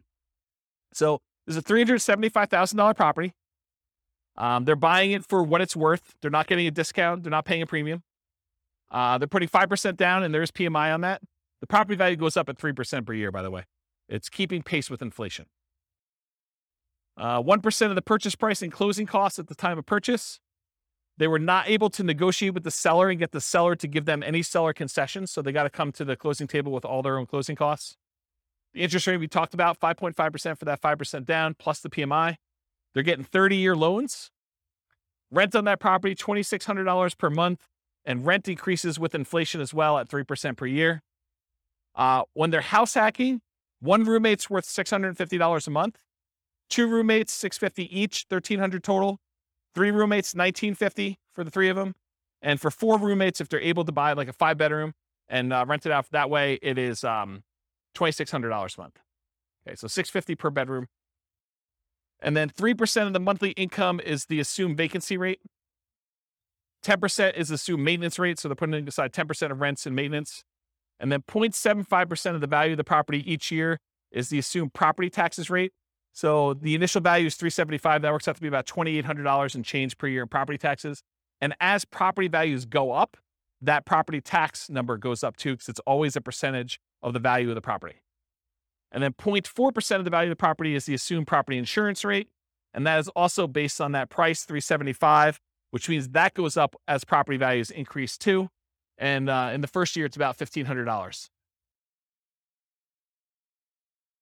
And then for calculating the depreciation benefit, I assume 15% of the value of the property is land. So you can only depreciate the value of the building. You cannot depreciate the value of the land. And so in order to do that, we need to know what the value of the land is. Any questions on my assumptions? Cool. All right, let's look at numbers. Here we go. So if Norm and Norma decide to keep renting and take all of their $1,000 a month that they're earning and they put it in the stock market, it takes them 482 months to hit financial independence. You may want to write some of these numbers down, of the ones that you're interested in comparing it to, so that you can see when you get to ones that you're there, because there's going to be a lot of numbers thrown at you. So if you're concerned about this, because I can't fit them all in the same chart until the very end, and it's really small font. So 482 months if they just do the stock market and they rent. What if they buy an owner-occupant property? They buy a property with 5% down, they move in, they live there. If they do that and they invest in stocks, the amount that they can invest in stocks decreases by a lot. They were saving $1,000 a month by buying a property to live in. They've increased their expenses because it costs them more to buy than it does to rent. Instead of saving $1,000, now they're saving $420 a month. And it still speeds up their time to financial independence, where it only takes them 396 months. How is it possible that somebody who is saving less money and investing in stocks, and the majority of their money for retirement is coming from stocks, how does it speed up their time for retirement? How is that possible? They're saving, instead of $1,000 a month, now they're saving $420.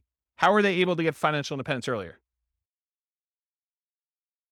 The house value doesn't count toward their retirement, right? Because you've got a house, you can't use the equity in the house as part of your equation for whether you qualify for financial independence. So even though the house value is going up at 3%, the stock market's going up at 8%, it'd be worse for them to keep any money in this house, right?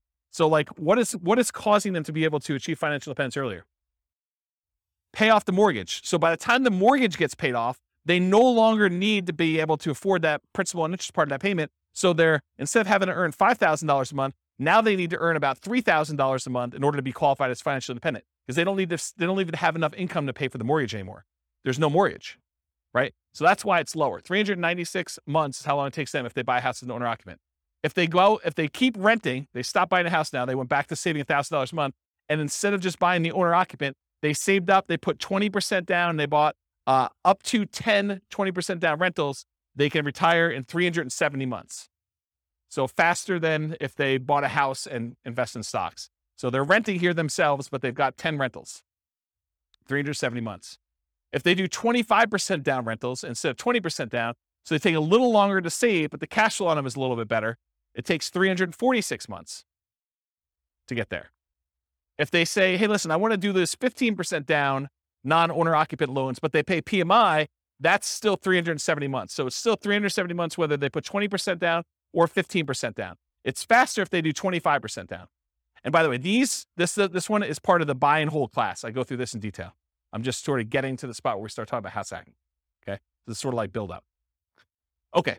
So ignore house hacking for a second. Should they rent or should they buy? Should Norm and Norma keep renting for $1,800 a month, increases with inflation, or buy a property with almost $600 a month higher cost? They go from saving about $1,000 per month when renting to about $420 per month when they buy a property to live in. Should they rent or buy? They have reduced savings amount. Will it matter? And we already talked about this. They eventually pay off that mortgage. And if you wait till you pay off the mortgage, then your qualification for financial independence gets much easier.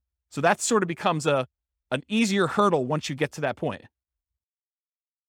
Okay, so now they owner occupy, then they do 20% down payments. So this one, they buy one owner occupant property, then they take their extra money and they save up for 20% down payments. That takes 394 months. Just the tiniest bit faster than if they buy the owner occupant and they do all stocks. Doesn't really make that big of a difference. What if they do 25% down? Still 394 months. Wow, that's kind of weird. 25% and 20% still the same. Whoa, it's even the same for 15% down. All of these are 394. Why is that happening? Because 394 is when they pay off their mortgage. And so they just kind of like, whoop, they all qualify based on that then.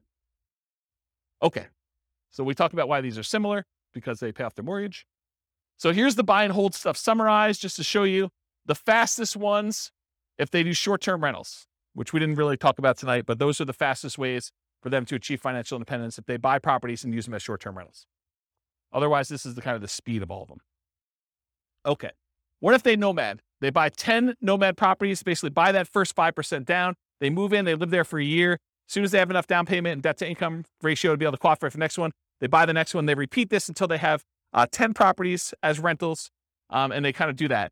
And if they do that strategy, it takes them 320 months. So besides the short-term rental strategy, nomading, just plain vanilla nomad of buying 10 properties, is faster than all the other strategies. Doing all stocks, doing all 15% down, 20% down, 25% down rentals. So nomad crushes it. Okay? And honestly, they don't even buy their 9th and 10th property until after they achieve financial independence. So they only need to get to 8 before they get those numbers. Okay? Fixer upper nomad. So this was the buying 10 nomad properties at 5% down, took 320 months. If they go buy a property at a discount, and I cover the assumptions for this in last week's class on nomading, but basically that takes 231 months. So if you're buying properties at a discount and you're getting a little bit better cash flow on those, it's faster. 231 months to buy properties at a discount if you're doing fixer upper nomad, if you could find them in your market. Okay. If you do nomad by proxy, you have someone else move in on your behalf, either your kids or your grandparents, or your parents rather, or your grandparents. It could take 214 months to do nomad by proxy. And go watch last week's class and go find the details of that, because there's a lot of nuance to what is involved in that. Okay.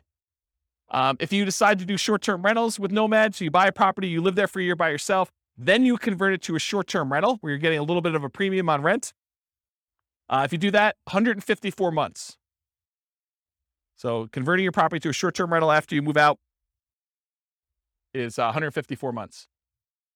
So now we're going to talk about nomad with house hacking. We covered this last week, but it kind of straddles both realms, right? We have nomad, but then we also have house hacking. So essentially the same as getting a side hustle, which you talked about, extra income each month. Start the income at month 33, which is when they buy their first property. So I just started it when they bought their first one, and I have it go. So I'm going to show you 1 roommate, 2 roommate, 3 roommates, and 4 roommates, $650 a month per roommate. So $2,600 if they have 4, $650 if they have 1, and everything in between, $650 each one. So here it is. These are the 3 with roommates. So if you have 1 roommate, it takes 263 months. Doing regular nomad was 320. Now it takes 263 if you just get 1 roommate and you do nomad with house hacking. If you get 2 roommates, 238 months, just under 20 years to retire with those baseline assumptions. If you get 3 roommates, 214 months. So I think you save whatever that difference is. Is that 2 years? 238 to 214, 2 years. And then if you do 4 roommates, it's 202 months. So you save another year if you go from 3 roommates to 4 roommates. Okay. Any questions on this? Nomad with lease option exit takes longer, 379 months right now with those assumptions. And again, I'm going to point out, if you change these assumptions, nomad with lease option could be the winner. Like, it could be the best strategy.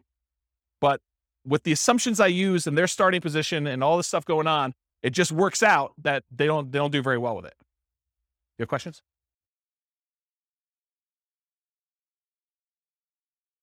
No. As soon as they retire, they stop with roommates. So as soon as they hit financial independence, they no longer have roommates because they have enough income coming in after that.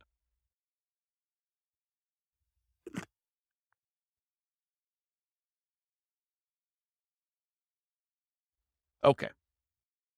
So the ultimate real estate agent retirement plan, if you have a real estate license and when you buy a property, you put 5% down, you immediately get 3% back. So you get 60% of your down payment back when you buy properties. That takes 310 months. Okay. All right. So 1 house hack with roommates. So now I said, instead of doing nomad with house hacking, where you're sequentially buying a property every year, I'm saying, look, forget this buying a house every year. You buy 1 property. You buckle down, you get roommates, you just stay there, and then you do your strategy, whether that's investing in stocks or whether that's buying 20% down rentals or 25% down rentals where you're not moving in, but you're just buying the 1 property as an owner occupant, you're getting roommates, and you're staying there, okay? So buying 1 property only, you're house hacking with roommates, 1 to 4, $650 per roommate, and it's essentially the same math as if you got a side hustle allowing you to invest more in the stock market, if you think about it that way, right? So you get a roommate and they're paying $650 a month. So now you just got $650 a month extra income coming in. If you have 2 roommates, it's $1,300. One could think of doing short-term rentals as having 1 roommate, 2 roommates, 3 roommates, whatever it is. Just think of it that way. Same idea. Okay. So this is 1 house hack with roommates. This is if you buy no rental properties, you just invest in stocks, 394 months with 1 roommate. You buy a property and you do Invest in stocks and you have 2 roommates, 373 months.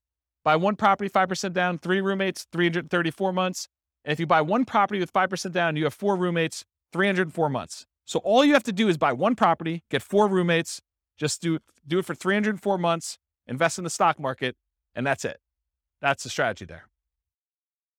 Okay, what if you do house hacking and then you buy rentals? So we're still doing that one owner-occupant property. We're still getting 1, 2, 3, or 4 roommates. We're going to vary those.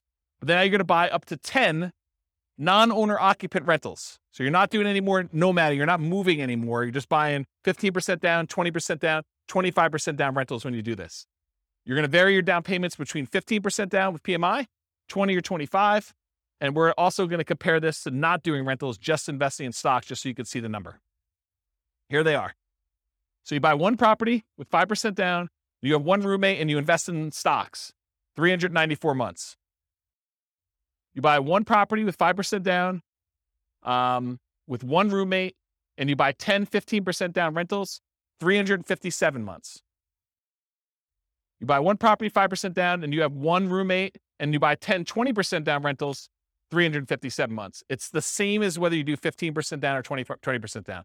Doesn't make that big of a difference in this case. Buy one property with 5% down, you do one house hack with 1 roommate, and you have 10, 25% down rentals. That's faster, 336 months. It was better for you to put 25% down in this particular situation with these assumptions than it was to do 20% or 15%. It's faster. Counterintuitive. Save up more, wait to buy the properties, then when you buy them, they have better cash flow. Doesn't make a lot of sense, but mathematically, it's what happens. Okay? Any questions on this? We're going to go through 2 roommates, same numbers, 2 roommates, 3 roommates, 4 roommates. Okay, this is 2 roommates. Same thing. 1 house hack, 2 roommates, just investing in stocks, 373 months. 1 property, 2 roommates, you would buy 10, 15% down rentals, 321 months. Buy the property with 2 roommates, you're going to buy 10, 20% down rentals, 316 months. So that's like 5 months faster than 15. Or sorry, 5 months. Yeah, 5 months faster.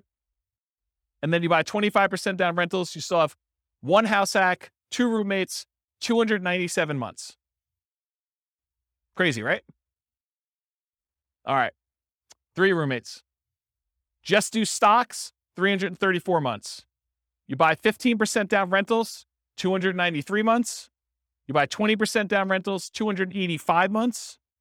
You buy 25% down rentals, 273 months. So it's faster to put more down. Counterintuitive, I think, for a lot of folks. Any questions on this? Way before 67. That's correct. That none of them include their Social Security because they qualify for financial independence way before that kicks in. That sort of becomes a backstop, where if they haven't been able to make enough money by 67, then Social Security kicks in and it usually bumps them right above. Yep. So really, in that case, they're not collecting Social Security. When they get to the point where they are collecting Social Security, provided it exists, then it's a bonus. It's basically increases their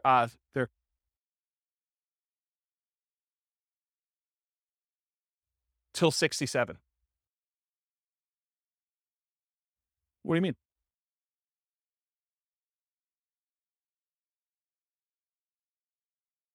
Yes, but if you already have enough to live financial independence, doesn't matter. Yes. And so that's correct. That's what I said before. That's why I said I assumed it was going that you're working to 6-7, but really, if they stop working early, it's going to be lower than that. But by then, it doesn't matter because they've already achieved financial independence earlier. They have enough income coming in from their investments between, rental property cash flow or the stock market, that safe withdrawal rate, that it doesn't matter because they've got whatever it is, $5,000 adjusted for inflation coming in. Yep. But then you're right. It doesn't go up anymore. And then you got to decide, should I work till 67 so that I can keep getting income and adding to it? Well, I don't think it matters. I mean, I'm 47. I don't know. How old am I? 47. And I don't care.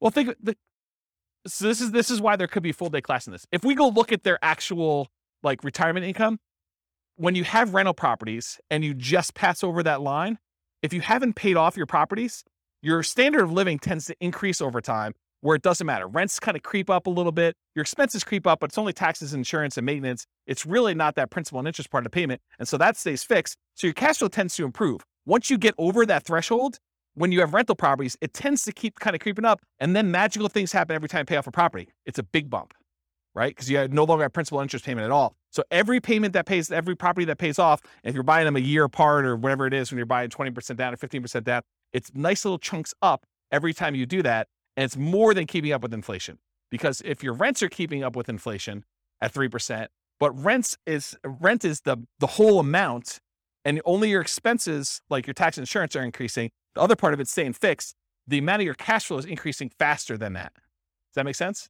Yeah. So this is why we could dig in. I have charts on showing like all this great stuff. It's really, really cool. But yes, it doesn't matter. Once you get to the point, you're like, okay, Social Security is just a bonus.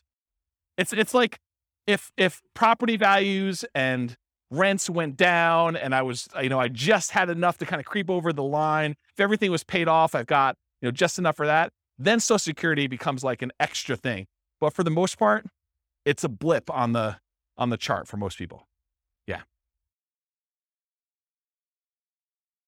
Yeah. Age 43. For which one? 273?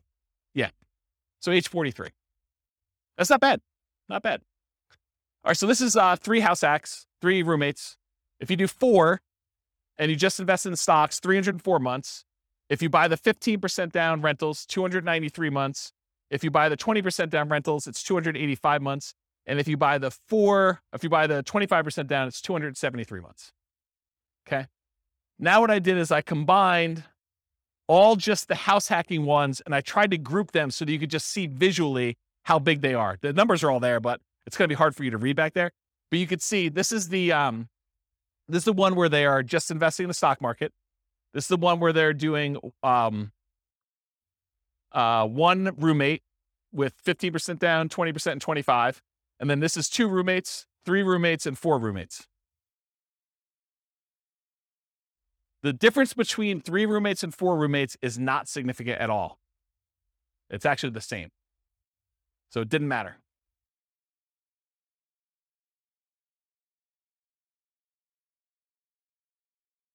Yeah, so Nick says it's easier to find a 4-bedroom house than a 5-bedroom house. And I think in some markets that's true. But you could find a 3-bedroom house with 2 rooms in the basement too, right? So you definitely can find 5-bedroom type units. Yeah. Yep. But you can see a steady decline for the most part as you do this. And as you go from 15% down to 25% down for these numbers. What I find interesting though is you get 4 roommates and you ignore you can ignore all the real estate stuff, still 304 months, which is pretty promising, right? Even better than doing some rental stuff with 2 roommates and stuff like that. A lot less work, right? Right. So you got to make it worthwhile. And again, it's these specific assumptions and their situation and their properties and everything else. You buy in a different market, the numbers could be very different. And there's another weird thing that's going on here is equity does not get calculated into this formula with my assumptions. Why? Because equity doesn't count to financial independence, right? You remember the formula for financial independence is all the passive income from annuities, Social Security, and pensions. So that's not any of those. Cash flow from properties, it's not really there, although it's kind of a weird function of that when you pay off a property. But then on the bottom part of it is that 4% safe withdrawal rate on any assets you have invested in the stock market, mutual funds, and everything else. It doesn't include equity because you don't do 4% safe withdrawal rate on equity.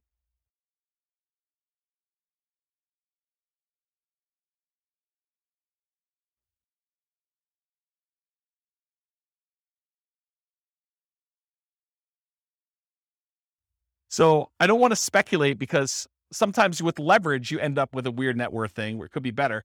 But in general, yeah, you end up with higher money invested in stocks in order to generate that same dollar amount. Yeah. Crazy, right? Okay.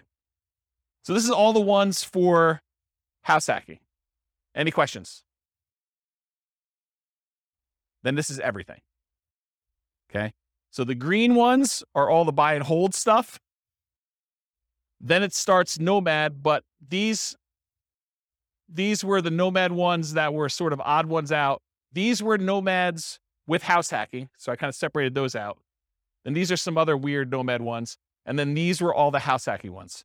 So you could just see visually how they all compare to each other in terms of speed. And just eyeballing it, Nomad's fastest, right? Which is what we've been saying for a long time in these classes. But house hacking is pretty good, especially compared to traditional buy and hold, right? And honestly, when you combine house hacking and Nomad, those tend to be pretty sweet. Like the combination of moving into properties, buying with 5% down, and then also having roommates while you do that, pretty sweet model. There's only a few better than that, and that's sort of these like, Nomad by proxy, Nomad with short-term rentals, and fixer-upper Nomad. Those are these three, which are kind of like the lowest of all of them. Although they're not really the lowest of all of them because some of these are a little bit faster, right? 202 versus 214. Nomad with short-term rentals is the best right now of the ones we've done so far. With these assumptions in this particular situation, which you can't overgeneralize this because you got to run your own numbers. But if you're trying to evaluate what plan to do, you put in your numbers, you put in your situation, you run the software, and you run through each one of these to find out which one makes sense in my market with these things. All right, I think that's it. So, I got like one conclusion slide, but I think I've talked about most of it. So I'll go back to this slide so we can look at it and have more discussions. But so in conclusion, assumptions for modeling matter a lot. So house hacking once versus acquiring more properties, that Nomad with house hacking or with buy and hold kind of running in parallel. If you change the assumptions like your income expenses, market conditions, the appreciation rate, the rent appreciation rate, the price, interest rates, rents, vacancies, maintenance, property management, tax insurance, all those things will impact the results here. And they may change which one wins, right? I'll just give you a really basic example of this. If you're house hacking with one house, but you're primarily investing in the stock market versus you compare buying a property where the price appreciation or rent appreciation is abnormally low, that one may look much, much better than that. But if you run a number where you're buying in a fastly appreciating market with fastly appreciating rents and interest rates that may be back on the decline some point, that could look way, way better than other strategies, right? Or how big of a discount you can get with your buy, fix up, and resell, which we haven't covered yet, but the fixer up or Nomad even, like those can really matter. If you get a big enough discount, that could blow everything else away. Or if your short-term rentals don't work out as well, they're not as profitable, or maybe they're much more profitable than I assumed with my assumptions, that could also matter. The stock market rate of return will matter too. It also affects not just numbers. This is actually a really good point. I'm going to slow down and talk to you about this because it's really critical to understand. So one of the reasons a lot of these strategies outperform others has to do with your risk profile. If you're investing small amounts of money and you're taking on a lot of debt, you're much more leveraged. And so your risk profile of doing a strategy where you're buying 5% down properties and you're repeating every year is very, very different than the risk profile of someone investing and putting 25% down or someone investing in stocks. It's not saying automatically that one is better or worse because there are ways that it could be better or worse depending on how it's structured and what your situation is, but it's different. Like if you're investing all in stocks, you now have the risk profile of a stock investor versus the risk profile of someone who's doing buy and hold or someone that's doing Nomad.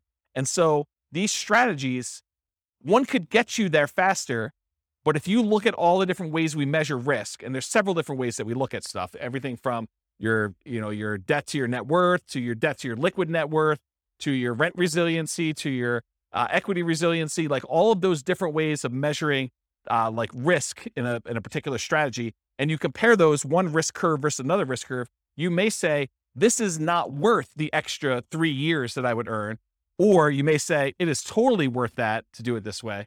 And you can kind of look at those things. So risk matters a lot. And this comment about what you're investing in and its risk profile is pretty profound. Yeah. So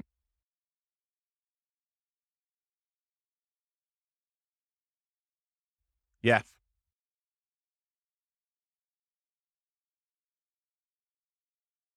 So what Nick said off mic is you got to take into account the amount of work you're putting into. Doing short-term rentals could be a lot more work than just automatically investing $1,000 from your paycheck in index fund each month.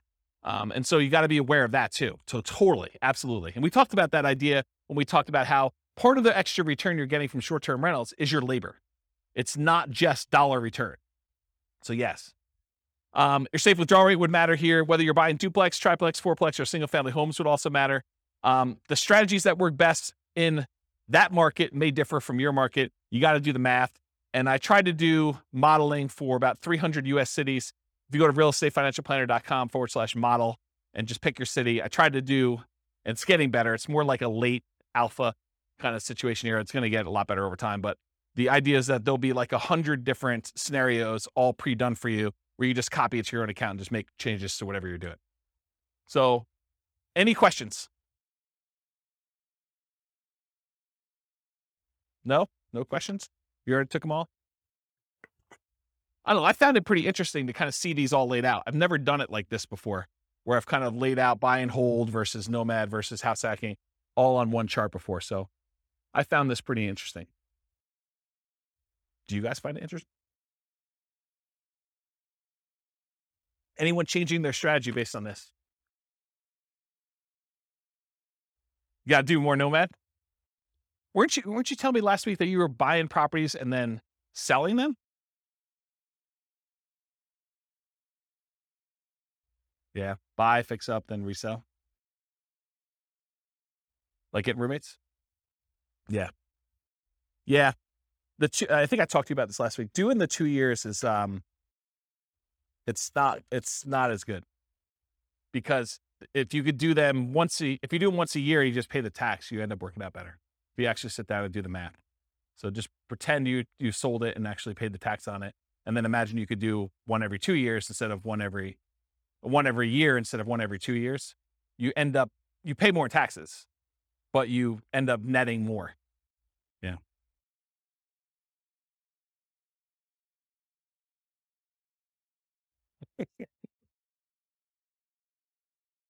Yep.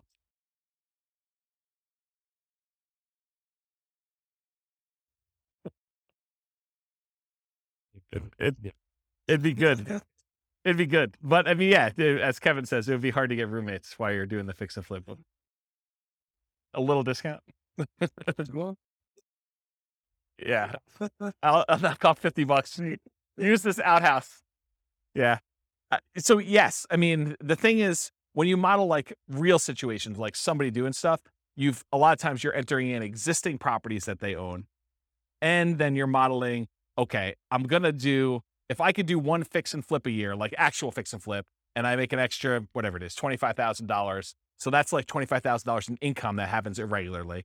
And then I'm also doing this nomad thing, and I'm also getting extra income from some house hacking, and maybe I'm getting my nomads at a discount. And then eventually I'm going to stop that strategy because I'm going to get married and my wife's not going to be willing to like house hack or nomad or whatever. And so now I'm going to go to 20% down after 10 years. And then what does that look like if I do that? And then I'm going to go buy, big apartment buildings. I'm not going to do this, piddly single family home stuff anymore. It's kind of like ignoring all that stuff. I'm going to be a real investor, right? I'm making a joke because the single family homes is really good anyway.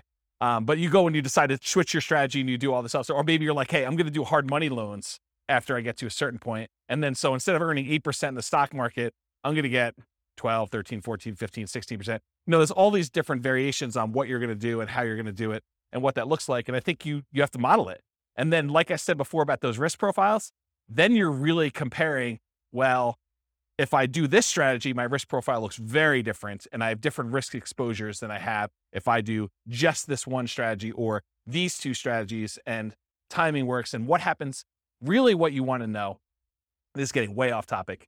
When we've done all these assumptions, the biggest problem we have with this is that we're assuming 3% fixed appreciation, 3% rent appreciation, that, interest rates have remained the same throughout all the scenario.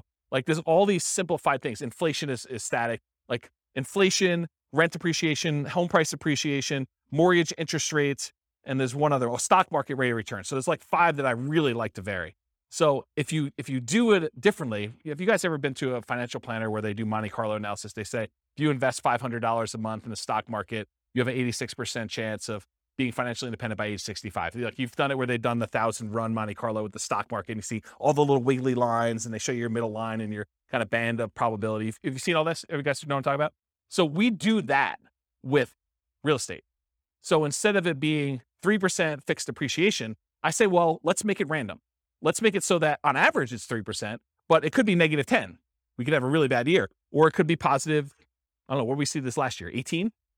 So positive 18. So we can have this really wide range of what like home price appreciation is, and random rent appreciation, and random mortgage interest rates, and random stock market rates. And so we can have all of those being random.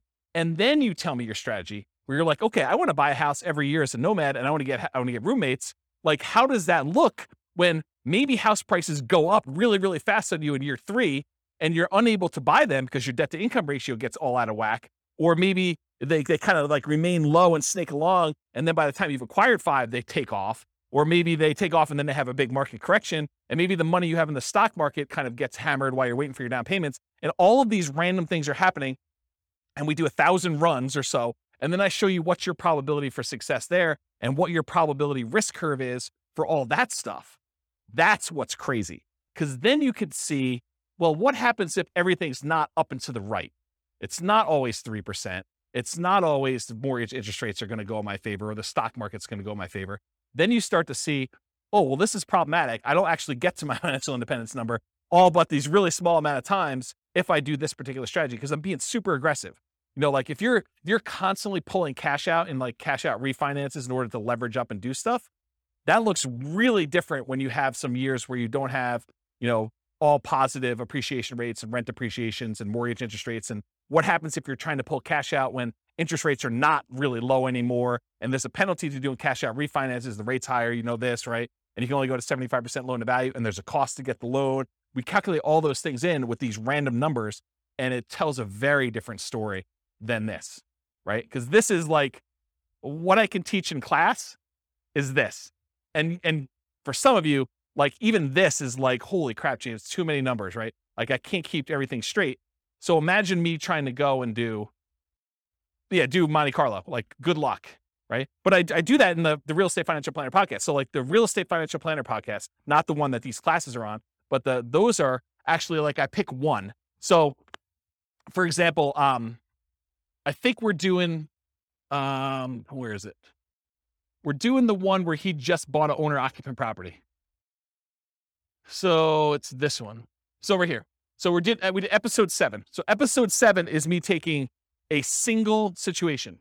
They bought one owner occupant property and they invested in stocks. And I do like a 20-minute episode telling their story and walking through with fixed assumptions. Then I do an advanced episode where I make everything random. And I go into detail about how random stock market rates, random rent, random price, all that stuff impacts them in that one situation. And then next week, I'll do episode 8, which is them buying 20% down rentals. So that becomes episode 8 for the Real Estate Financial Planner podcast. And then there's an advanced version of that. And they're separate podcasts. So that's the thinking. So over time, you'll start to get a feel of, oh, this is more risky, you know, lower probability of success than this one. Or the range, the variance is much greater, where they may be able to achieve financial independence really early if things really go their way, but it could be really, really late if they do that. Where another strategy might be a very narrow band. It's like within 5 years and like 90% of the runs are within that, right? And so you could see the difference between those. Does that sort of make sense? Okay. Yeah. Oops. Yes. 10%. Yeah, because that could happen. So we could do it such that they're tied. Like I can make it so that, you know, rent appreciation and price appreciation are the same. So if one's going up 5%, the other one's going up 5%. We could do that. Or I could make it so that they're at least correlated, right? Like I could do, it's 5% appreciation, and then do like plus or minus 1 from that, right? Like I could do some type of coding to that. I haven't gotten to that point yet, partially because I do think that you can see situations where they are uncorrelated. And so I kept it uncorrelated for that reason. What's that? You can. Yeah. You could see like the wide range of things in that case. Yeah. Are you like a math person?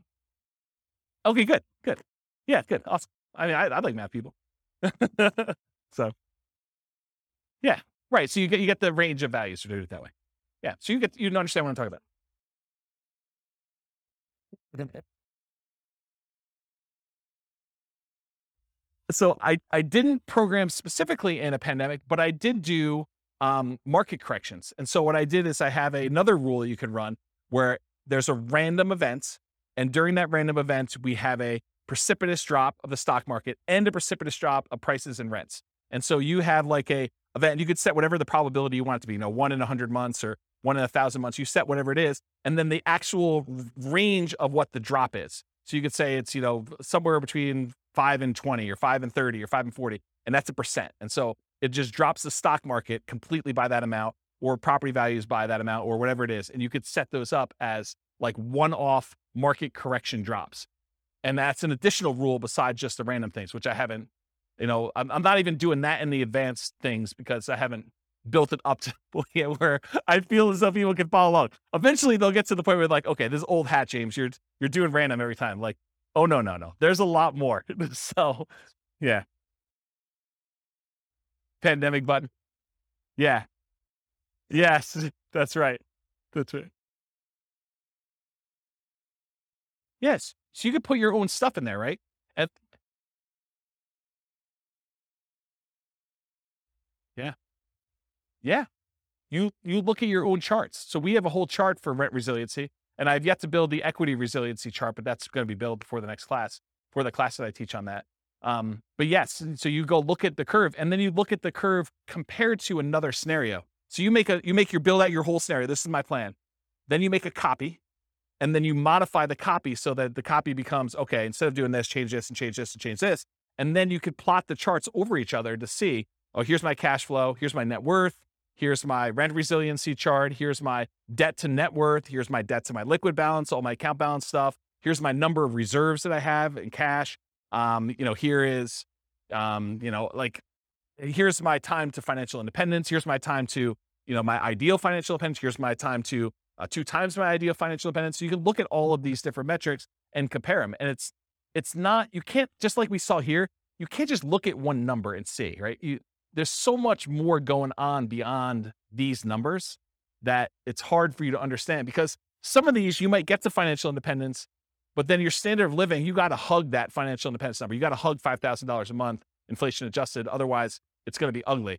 And then other ones, like you're blowing through $5,000 a month. You're $5,000 a month going toward $20,000 a month, because your rents on all your properties once they're paid off is very different than the rents, than just investing in stocks as an example. And so there's more to it than just number, right? We kind of focus in on this as a simplistic tool just for teaching, but it's nuanced. Everything is nuanced, right? Like you talk about somebody in your job, they're like, oh, so you do this in your job. You sit down and you plug in numbers into your spreadsheet all day, and that's what you do. Well, sort of. Maybe a little bit more than that, right? Like it's like there's more to it than what you first see. So I don't know. That's how I think about it. All right. Any questions? All right. Thank you all for coming. I appreciate it. I will see you all next week for whatever we're doing. With home prices up, mortgage interest rates up, and rents up, but not quite enough to counteract the higher prices and interest rates, cash flow on rental properties in Arvada is harder than ever. Book a call with the Real Estate Financial Planner to apply our proprietary 88 strategies to improve cash flow on your rentals. See the show notes for a link to schedule your call and improve your cash flow today.